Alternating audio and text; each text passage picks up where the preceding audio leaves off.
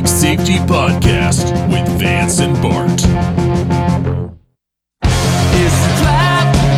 There's no comfort fitting in a fake safety that no one believes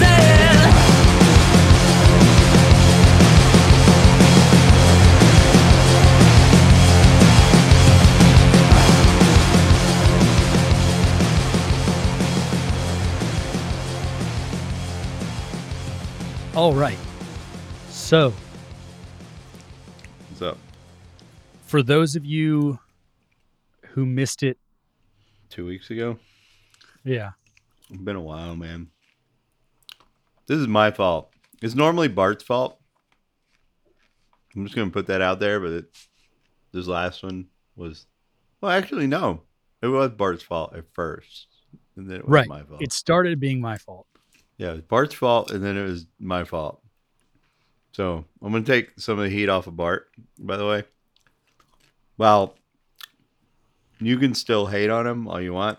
Yes. I moved from one house to another, and I was not able to get my stuff together fast enough to podcast last week. So we are working on this part 2, and hopefully we can try to make up, maybe do a 2 next week or something to make it up to you guys.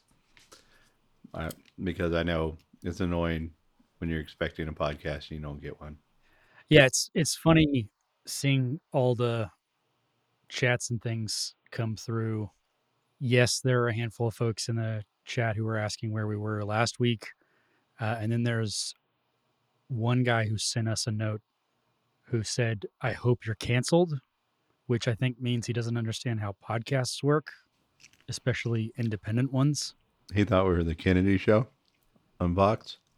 Maybe he thought we were Morning Joe. That's a sad one, though. Which one? Kennedy. Jamie Kennedy? That's the last one that I liked on Fox Business. Who is this? The girl from MTV. The only libertarian on Fox. Oh, I thought you meant like a Kennedy. Like No. Okay. No, the Kennedy show on Fox Business. It got canceled. I never watched it. No shit. It's pretty good. Don't really do much Fox these last 3 decades. Yeah. I watched Kennedy because she would always have, like, she would do the panels, but she always had a libertarian. That's where Dave Smith got his break, was the Kennedy show. Interesting. Yeah. Little bits of history I had no idea. Yeah. I was expecting to get my break there. Now I'm not going to. Well, that just means you can get your own show there, right? Because they need someone like you. No, they don't. They got rid of Tucker, and he was kind of close to a libertarian almost. He claimed to be one at one time. And then Kennedy, who's just always been one. And then her co-host from MTV is also a libertarian. He was actually one of the first podcasters. Adam Carolla? No, Kevin Smith? I don't know. The dude who was on I think Headbangers Ball. Oh, Adam? Sure. Adam Curry? Yeah, that sounds right. The guy who's like does the podcast index and like the value for value, that guy? That's him. Got it. Okay. But yeah, he was the host of Headbangers Ball, which is a big deal, right? So I just remember Jamie Josta from Hatebreed was on there all the time. And what'd he do? He was just there. Yeah. Imagine being him and not being into, like, metal's new to you, but you've got to play the part. That must have been pretty nerve-wracking, just knowing you could get canceled anytime by the. Well, and that's a more dedicated fan base than a lot of other genres, right? So you would be found out pretty quickly. Yeah, he had to actually listen to it. That's what he talks about, that a little bit in some of the stuff I've listened to. where he was like, I wasn't into metal, I wasn't against metal, but like I had to listen to it, and because I had to listen to it, I ended up finding a lot of it that I liked that I wouldn't have found if I hadn't got the job.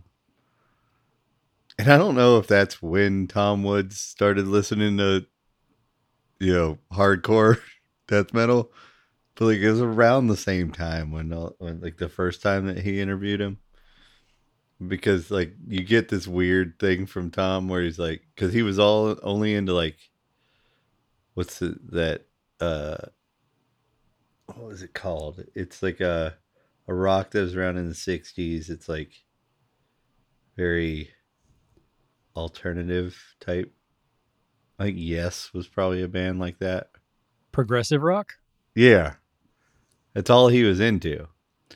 And then all of a sudden you start hearing him talk about like, oh, I'm meeting a lot of people who I would have never looked at them as serious people and stuff like that. And I'm hanging out with these groups, and then come to find out later he's been going to like death metal shows because he's gotten into it. There's a lot of overlap there with especially some of the technical metal. Mm-hmm. A lot of overlap with progressive and jazz and classical. Folks who like a Yeah, lot more math in their music than I do. yeah, yeah. I'm a punk rocker too. So yeah, our music doesn't have to even sound good, really. I think a lot of the music I really like doesn't sound pleasing at all. Like I really like A Million Dead Cops, and they're awful musicians. So Like, you're about the message. yeah, partly.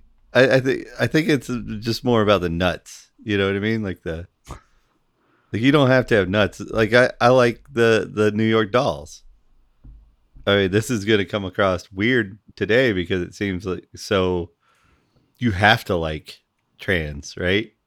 But the New York Dolls back in 1970, what, 8, they were just like not allowed to do that. And they did it. And it wasn't about making you do it or even accept it. It was just like, I'm going to do it and I hope you don't like it. You know, that was cool. That's why I used to go to drag shows because it was cool like that. It used to be underground and celebrated as being underground. I enjoyed that. I don't enjoy, I love underground stuff. So while I like Bad Religion and I like Blink 182, right? Blink 182 is playing very soon in Atlanta. I don't enjoy it going to a big amphitheater and seeing bands like that as much as I do going to a small venue and seeing a punk band that nobody really cares about that much. If the band's kind of good, like Voodoo Glow Skulls, right? They're good. They're good as shit, right? They're good. I would say they're better than Blink 182, but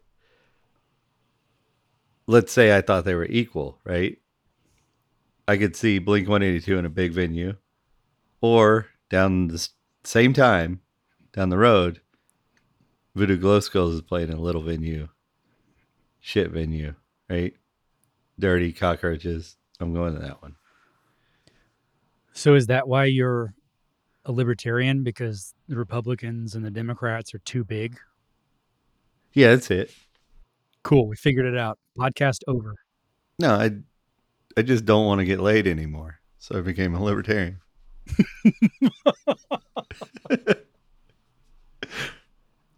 You can leave it in So, though. yes, we did not have an episode last week.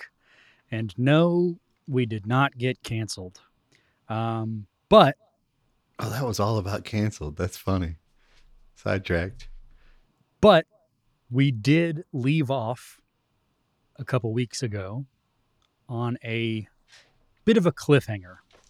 So, depending on how you listen to podcasts, Mm-hmm. if you have one of those that's sorted by new and you haven't heard episode 1 of this, or sorry, part 1 of this, this is going to be a part 2 Dose.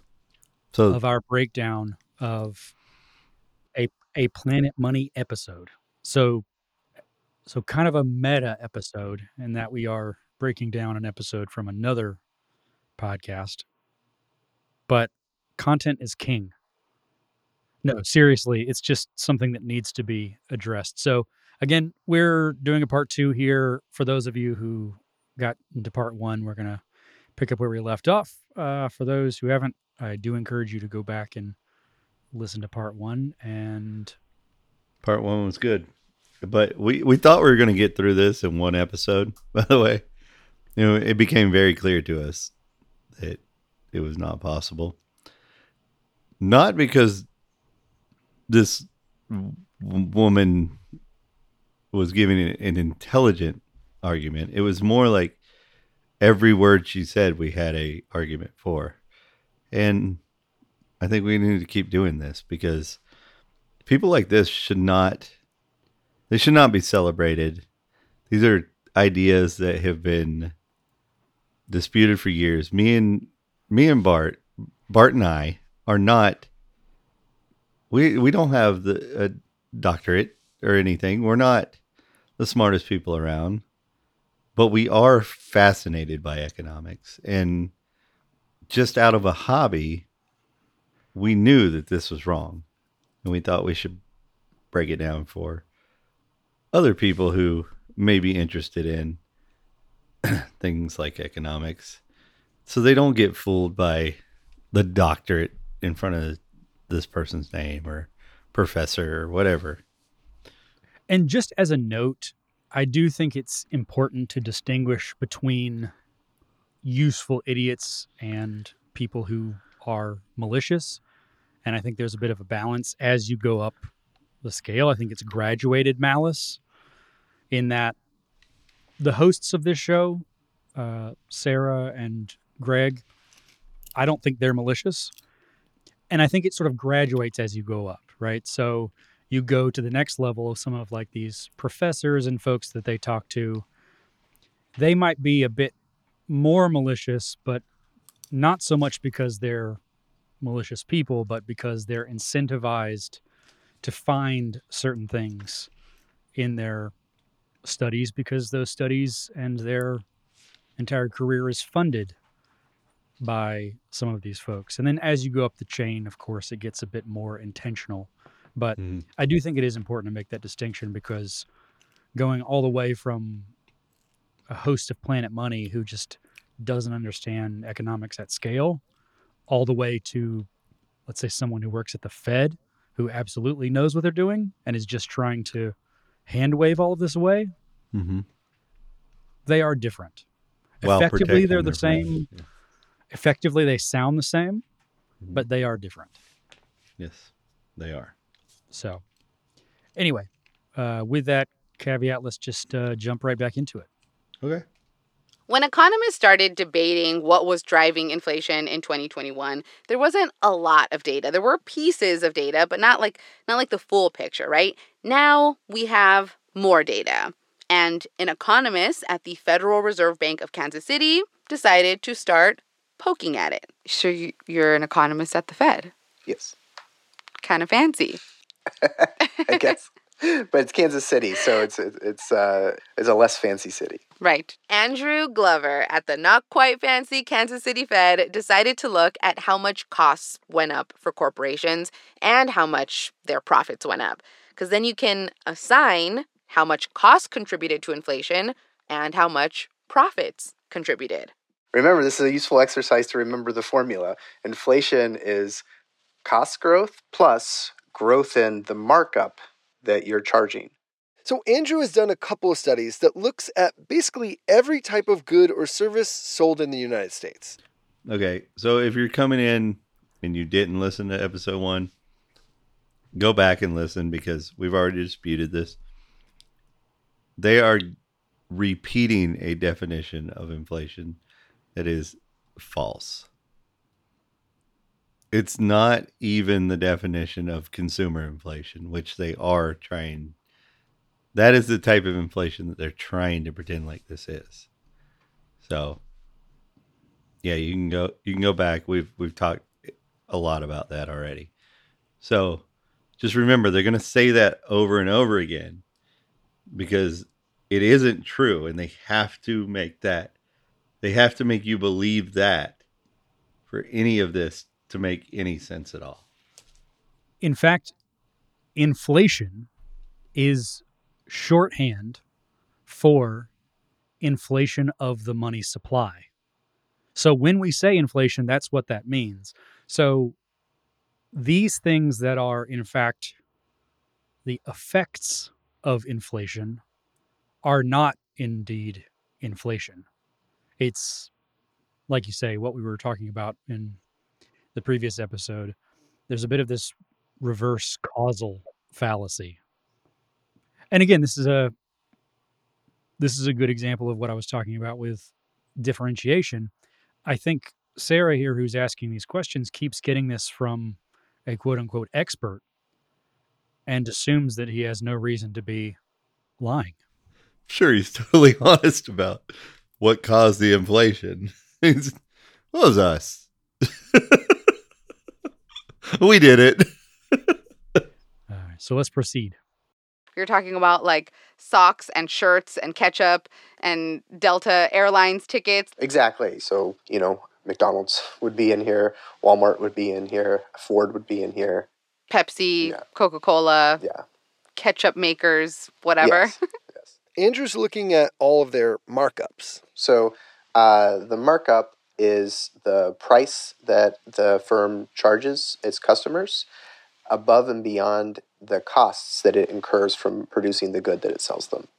Meaning like it costs me $3 to make these socks, but I'm going to sell them for $4. Sure. So that yes. $1 difference is the markup. Yeah, the $1 difference is the markup that you're charging. The markup is their profit. And it's not like corporations can just charge whatever they want for socks just to make a ton in profit. Without consumers maybe knowing it, we kind of prevent companies from getting whatever they want in profits. Because if prices get too high, we go to a different, cheaper sock maker, or we at least buy fewer socks. I think it's worth giving credit where credit is due here because she is absolutely right. Mm-hmm. And I think that it's worth acknowledging those market forces, right? We have some control over that, so things can't get out of control. Right. In a free market, we have all the control. In a market like we have today, the government has a lot of control over the winners and losers and reduces the amount of competition. So you got to think about it this way too. Like, yes, a big corporation can typically make something cheaper, but they also have to have customer service and all these other things and whatnot because their competition does, who has to maybe charge a little bit more. But as different companies and technologies progress, the prices will go down. Maybe the customer service will go up with some of them. And yes, the corporate company might be still the best, the big corporation, but they're only keeping their customer service up and good because their competition is, and they're only keeping their prices down because their competition is. You knock the competition out of the way by arbitrarily deciding who is essential workers and whatnot, because that's what she's talking about when they say this bottlenecking shit, right? What is the bottlenecking they're referring to? They're referring to monopolies forced upon us by the arbitrary rules of who can work and who can't and what companies were going to be allowed to keep their doors open and what weren't and all that. We have to remember COVID, while they say it's over, almost every legitimate corporate prediction has an effect of 30 years plus on the way they're structuring their company. Well, I do think that is a critical piece of the puzzle here. I do think overall that will get us sidetracked in so many ways. Yeah, you're right. If you charge too high of a price, you make more on each unit you sell, but you can sell so few units that your profits fall. So then corporations are trying to find like the sweet spot. Like, what is the perfect price that will allow me to sell as many stocks as possible so that I get more profit? Yeah, you can think about like balancing a seesaw. But some economists, like Isabella in particular, say that when there are bottlenecks, the seesaw gets like a little tilted because companies think, okay, my competitor is raising prices because they actually are experiencing supply chain issues. I'm not, but no one will really know that, so I'm just going to raise my prices too. She made a good point. She just didn't know what she was making. We have to remember what supply and demand is. And while she's saying it wrong, what happened was big corporations who are essential and are embedded in government were definitely allowed to stay open and produce products. Well, if you have a supply of money out there to be spent, right? And it is being spent, and there's not as many products to buy with it, you can raise your prices quite a bit, especially if you're infusing money into situations. So people have more money and less stuff to buy with it. Well, let's raise the prices. They have the money. So that's what happens. So all these small business, while she says corporate profits are going up, what about all the small businesses that are going under, are being shut down, forced not to work? These are all competitors for those dollars. Even if they're not competing in the same market for the same thing, they're competing for those same dollars, that same productive value that you've brought to the table. And when we, the consumers, hear of bottlenecks, we may tolerate higher prices than normal because we're like, yep, my favorite sock people can't get the cotton they need because of all those supply It's a chain supply issues. chain issue. Yep. It's not their fault. Andrew's study does not back up this theory, but it does say something pretty major about the role of corporate profits. Will you read for me? It's on the second page, I believe, the sentence that starts, "We find evidence." We find evidence. Second page. Andrew whispers to himself a lot. What's that? Mm-hmm. Yes. Okay. We find evidence that markup growth was a major contributor to inflation in 2021. And keep going. Specifically, markups grew by Specifically, the report said, corporate profit growth could account for more than half of 2021 inflation. Could account for more than half of 2021 inflation. Corporate profit growth accounted for nearly 60% of inflation, to be more precise. Normally, Andrew says it contributes less than a third. So this is about double. And this is kind of like, I don't know, this is a big finding, right? Yes, I mean, I think one of the things that we've discovered is that it may not have been as atypical as in just any given normal year. No shit.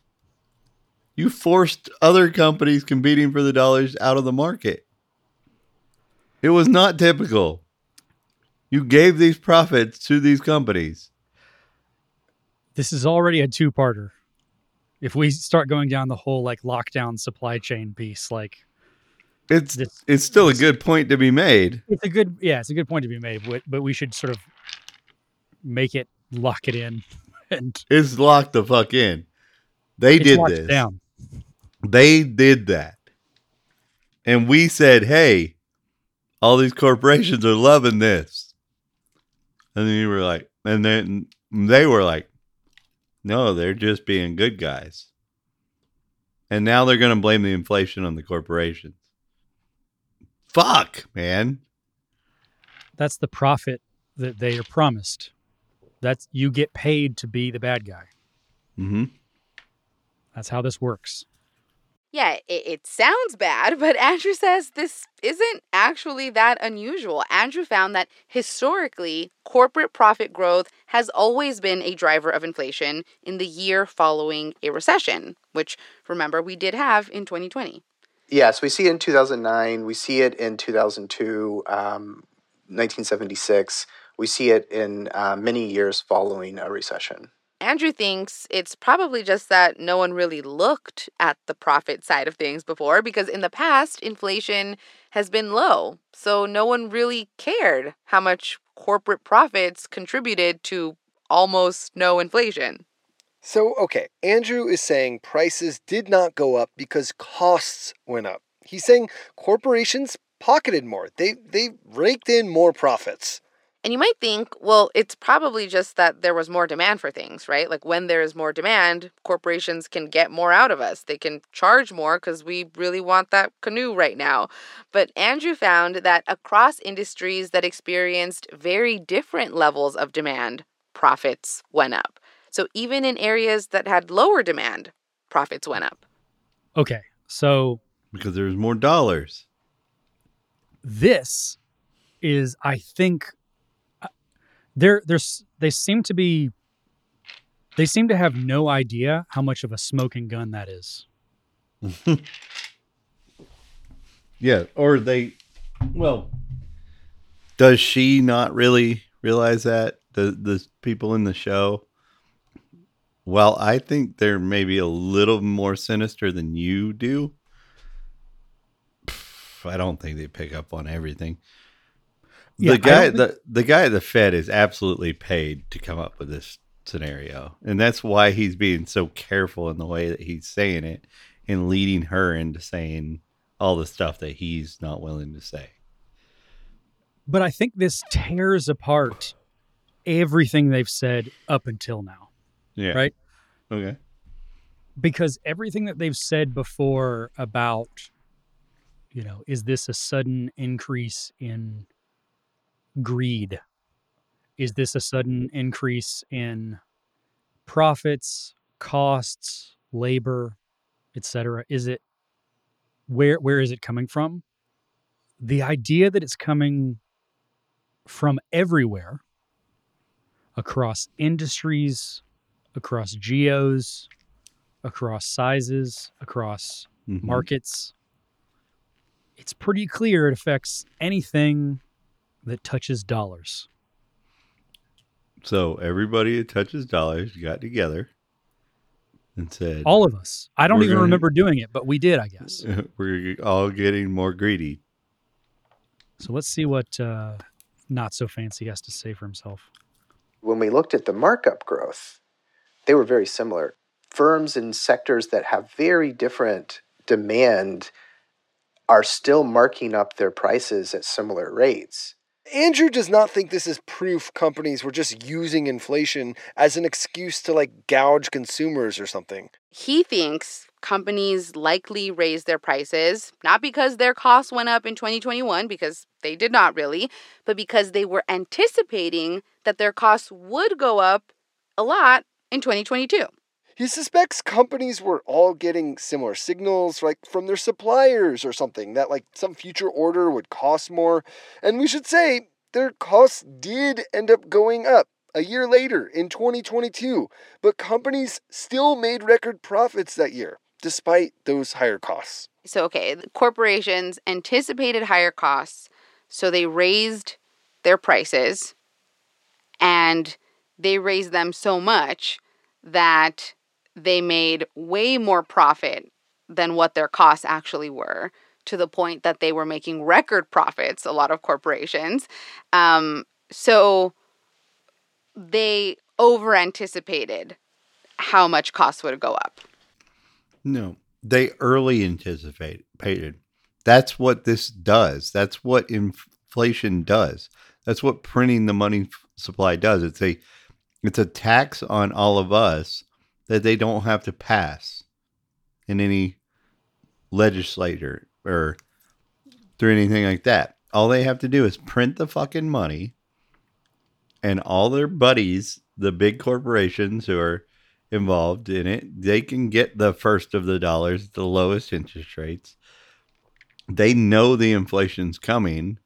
They can charge for the in the future to get the early dollars from us before the inflation hits. That way, the dollars they get are worth more. That's the whole point, is they get the dollars that are worth more early on, and we don't see any pay increase in our pockets until later. We get a pay increase, if we are worth X amount, we don't see it until later because that's the value that they sucked out of society to them. So all of so if the dollar value decreased by 7% and I haven't gotten a raise in a year, that means they stole 7% of my income. The rich person who got the printed dollar got 7% of my income. That's a state sales tax right there. Well, again, I have to give a pass to anyone who's That has an economics podcast. well, just because it's an economics podcast doesn't 100% mean You saw this coming. well, they don't necessarily understand. Like, I think you might even be overcomplicating it. Oh, okay. I think it's simpler than that. Okay. Businesses, corporations, especially the larger ones, are not operating at a this year level. They're not Okay. operating at a next year level. Mm-hmm. They're operating at a 5-year level. We just talked about a 30-year setback because of the COVID lockdown. So there are companies that are projecting 30 years in advance. So you're right. So with certain things, with certain capital buys and stuff like that, there are capitals that you don't purchase because they are going to take 20 years to show you profit. So there are companies that have to project 30 years in advance to know what kind of capital to buy. But you're right. I mean, a company is looking ahead. So on 1 year profit margins, they're probably, they're probably told policy is to bet on the third year. So like, I need to make money this year, so I'm going to bet on the dollar value that I think is going to be around 2 years from now to make sure that I make profit, just in case inflation is higher than what I expected. Because all these companies hold debt. They have to make sure that they are creating a certain amount of profit.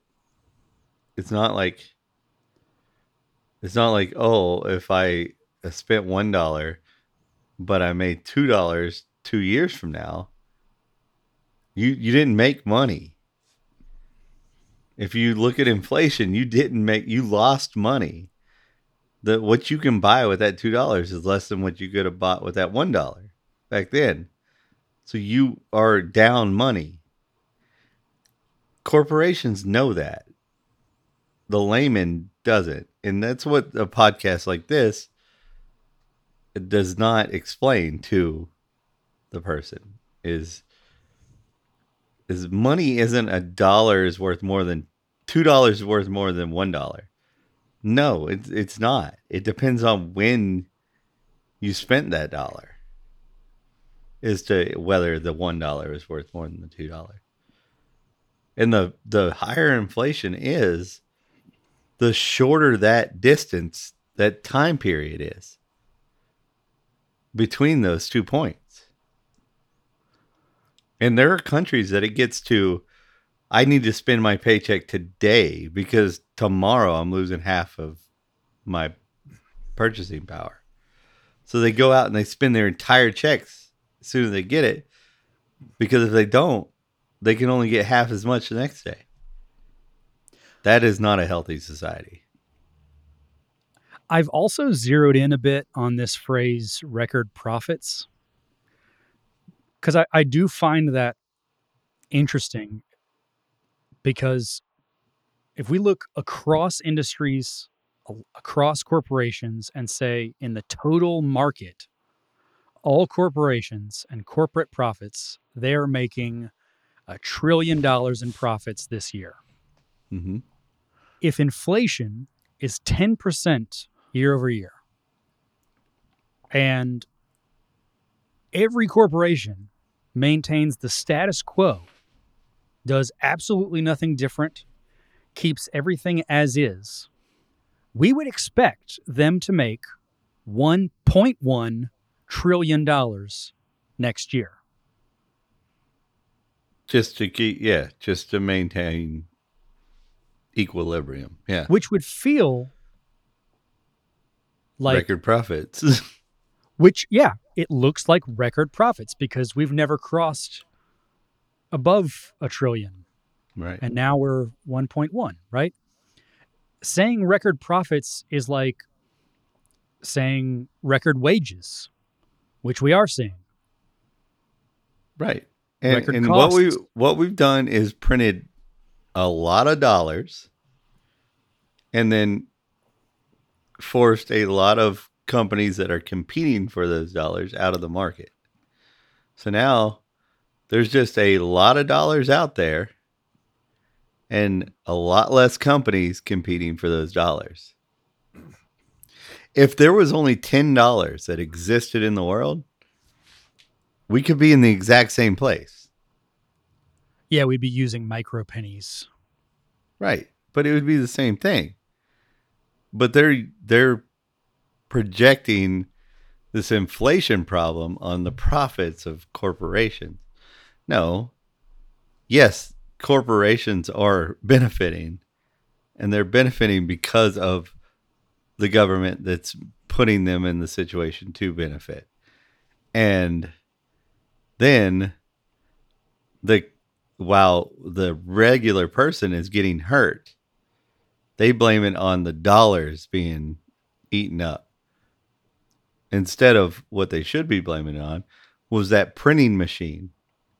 Because it's funny how if I go and print a bunch of $20 bills in my basement that pass, all of a sudden the government understands what counterfeiting money does to regular people. They go, oh, that's not a victimless crime. This hurts everybody. It creates inflation because you buy up all the goods and, that are left on the shelf, and it leaves less for everybody else. And they worked hard for those dollars. And now they have to pay more, right? So you are a bad person for counterfeiting dollars. But yet the Fed does it all the time, and they call it lowering interest rates. And we go, oh, lower interest rates. That's going to really fuck my kids. No, that's not what we don't look into the future because we don't understand. I don't think everybody should understand. The problem is there's a power called the Fed that does this to everybody. Therefore, the people who don't understand believe that they're there to do us good. That's what the Fed was created to do. That's why they met, was to figure out a way that it made people who don't understand what's going on believe that they're there to help us. It was done on Jekyll Island in Georgia. More whispering. Like, isn't that why their profit is so much more than their cost? Because they like overshot it? How to say it? Andrew is very careful about how he says things. What is fair to say is that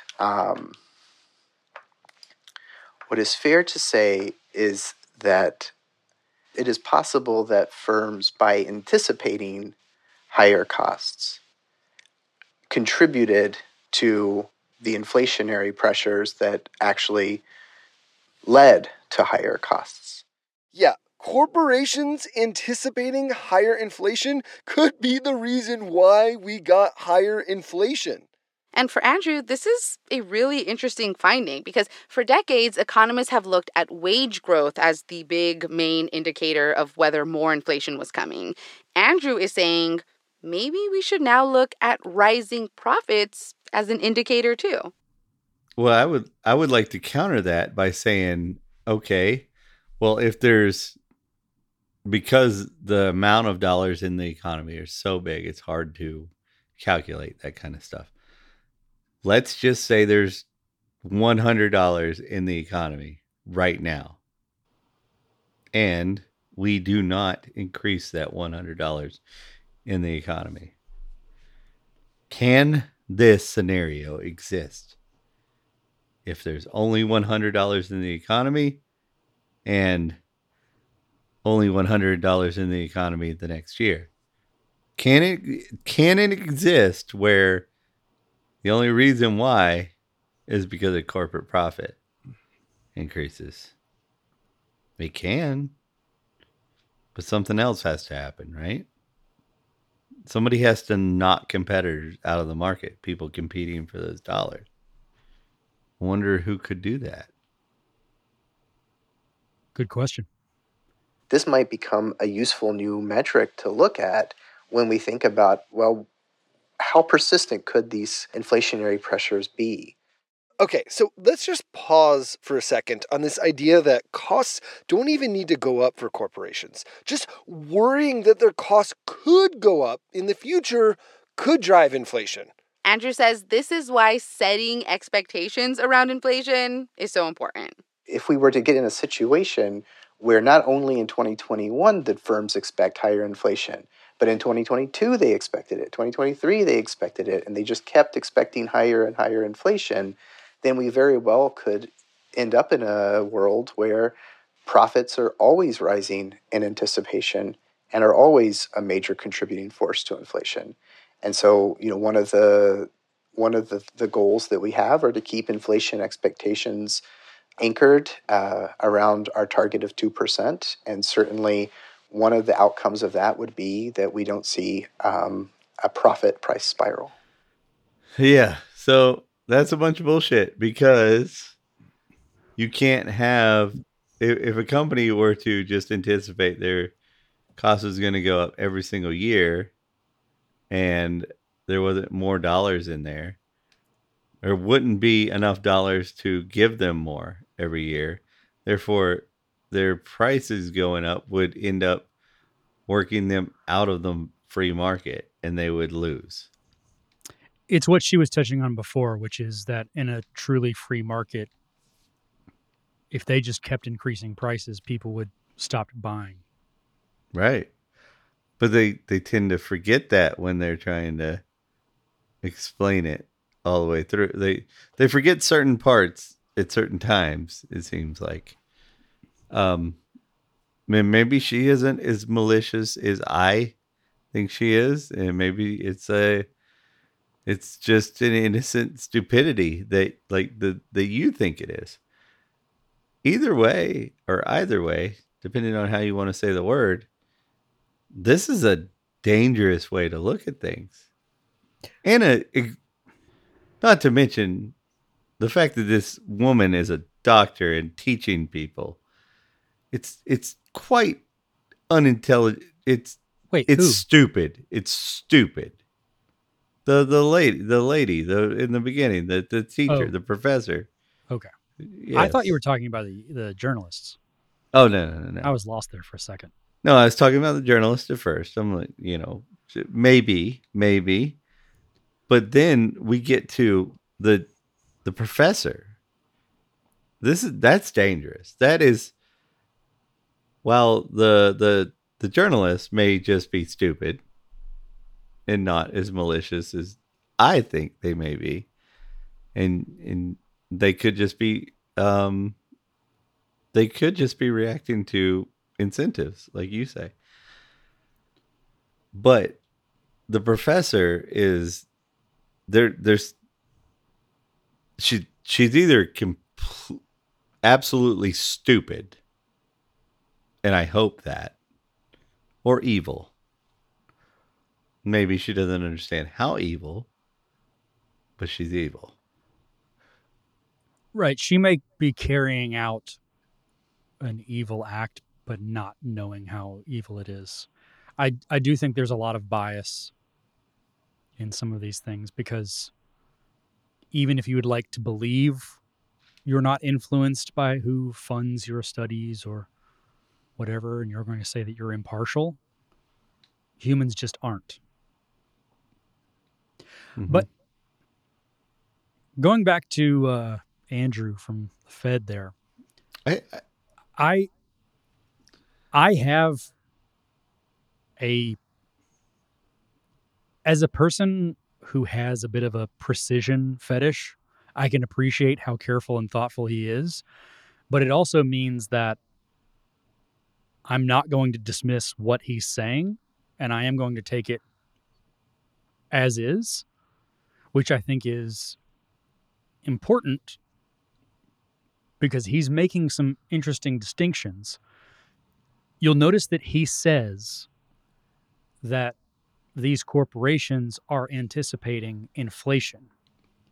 If they create inflation, how in the world are they anticipating inflation? That means it must be coming from somewhere else. He also does a bit of hand waving talking about inflationary pressures, mm-hmm. which is almost admitting that we're talking about the effects of inflation instead of inflation, Mm-hmm. but not quite. So again, I don't think they realize just how much of a smoking gun this is. He is giving you the answers right now.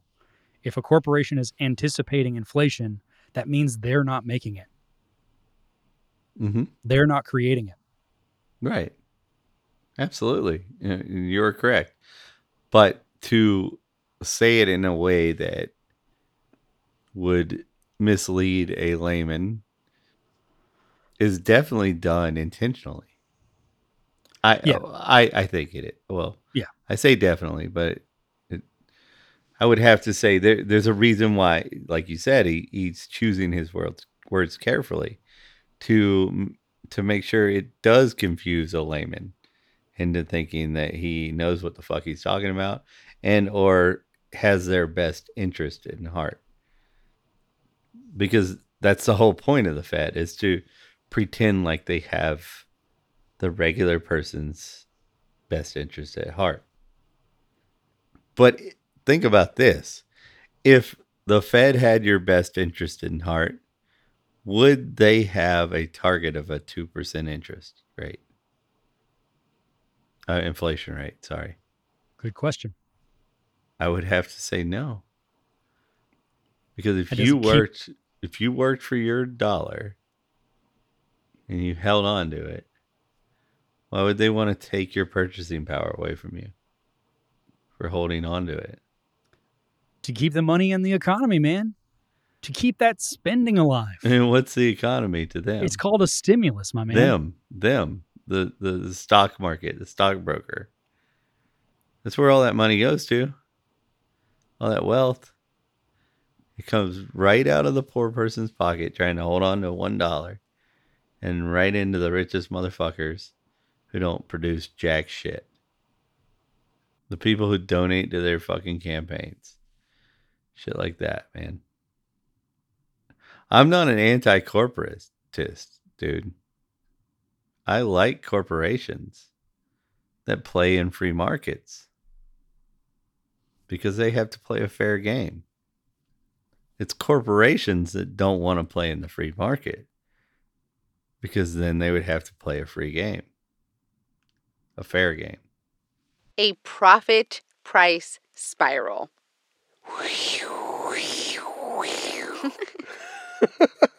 So, not a wage price spiral, but a profit price spiral, or a price spiral? A price spiral is when corporations raise prices by more than the increase in their costs. And here's how Andrew says things could spiral out of control.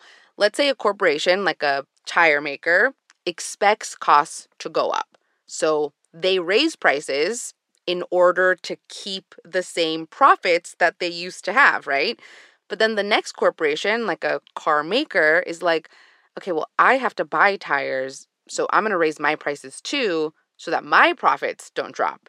And it all spirals like that. The price spiral is a new phrase. I mean, this is the hottest thing in town, people. The price spiral. It was coined in January by an economist named Lael Brainerd. And let me tell you, this thing is catching on, people. Paul Krugman, a pretty mainstream economist, just said that if anything, we have seen something like a price spiral. All right, guys. So if you haven't listened to us before, if somebody mentions Krugman in some sort of serious fashion, You've got to take 3 drinks.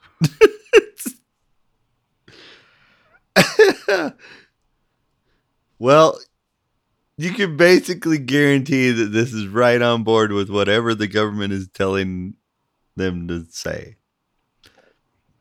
Krugman, while he is famous, he's also a empty shill for the Fed. And will say and do anything and then try to gaslight you into thinking that he didn't say things before and did say things later, and he makes no fucking sense.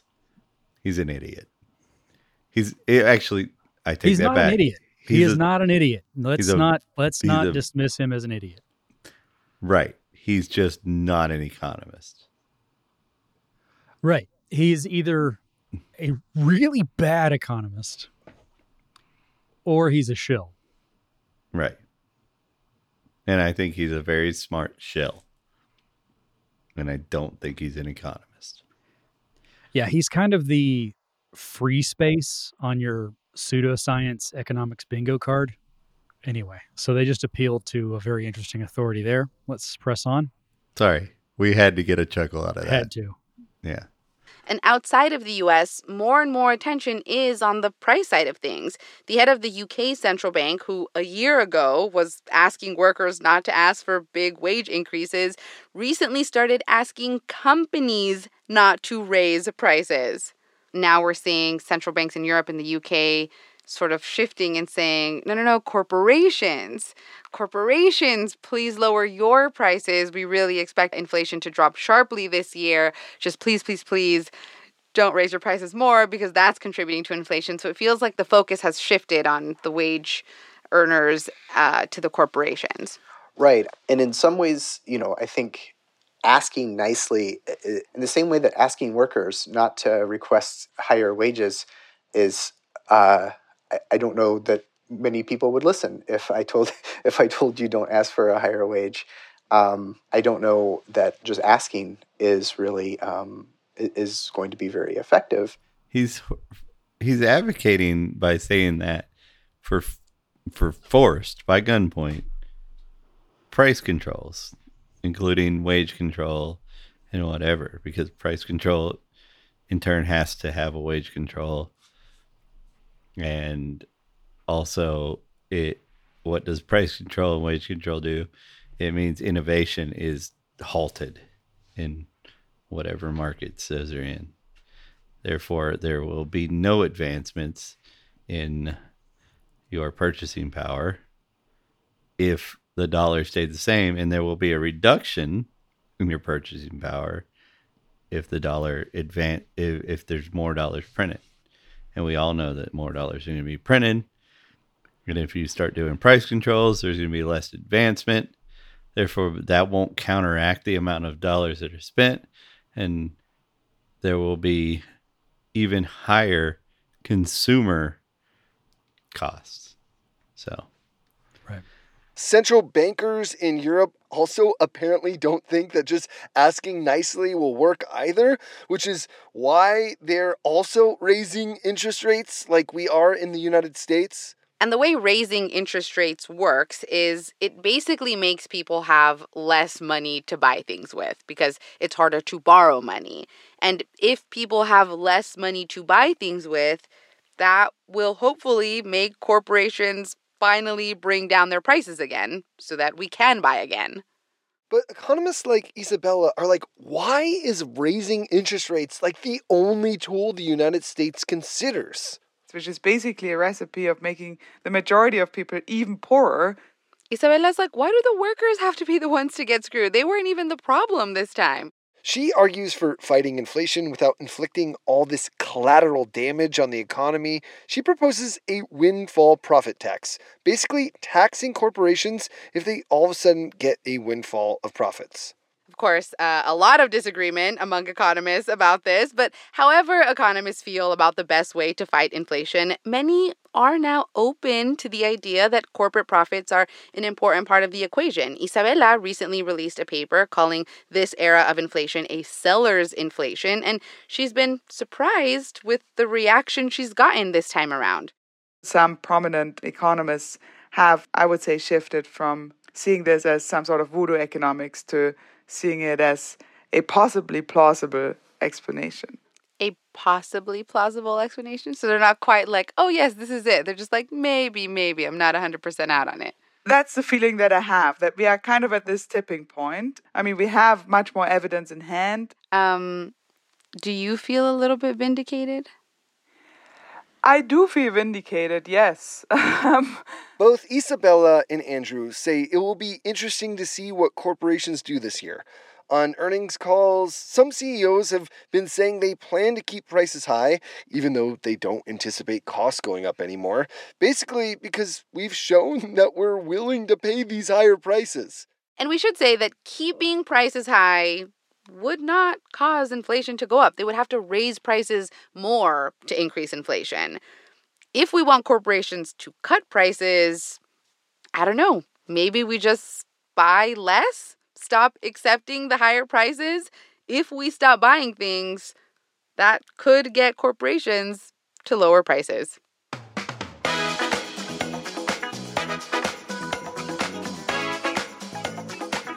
Today's show was produced by Sam Yellowhorse Kessler and engineered by Catherine Silva with help from Josh Newell. It was fact-checked by Sierra Juarez and edited by Just Jang. Special thanks to economist Hal Singer.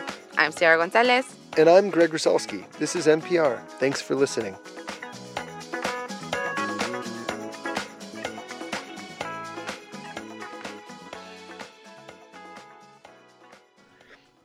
That was pathetic. Because, I mean, I'm not an economist.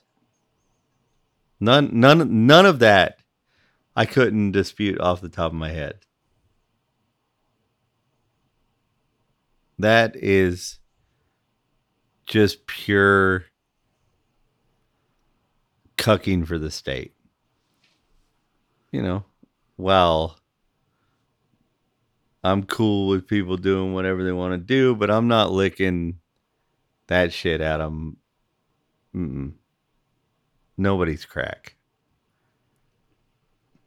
I don't know if anyone else listening to this feels the same way, but it felt condescending without having any understanding of the subject matter. Yes, it did. It felt like they were talking down to people, and then they had no idea what the fuck they were talking about, and or were just evil as shit. And that may be why so much of this gets perpetuated, because you have this model of journalist who's not an expert in the field, but is sort of taking the listener along the journey with them and learning from quote unquote experts in the field. The experts give inherently flawed information And that benefits them and who they work for, which a journalist should know better. Do they teach journalism in journalist school anymore? Probably not. so then these journalists essentially take that information, rephrase it, curate it, and edit it a bit Mm-hmm. to explain it to a layperson. But It's funny how all the unbiased media still leans to the state. well, I just think it's a lot of hard work on top of a false foundation. Yeah. Because if you think about all of the people involved in not even corporate or state media, but let's just say like this podcast, even, Mm-hmm. there are probably 30 people that touch this podcast in some way.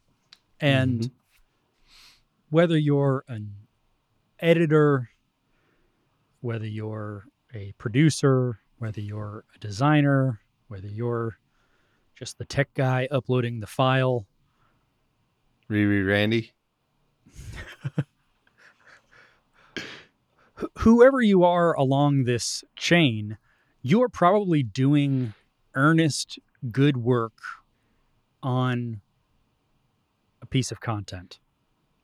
And a lot of hard work goes into that and makes it feel like it should be trusted.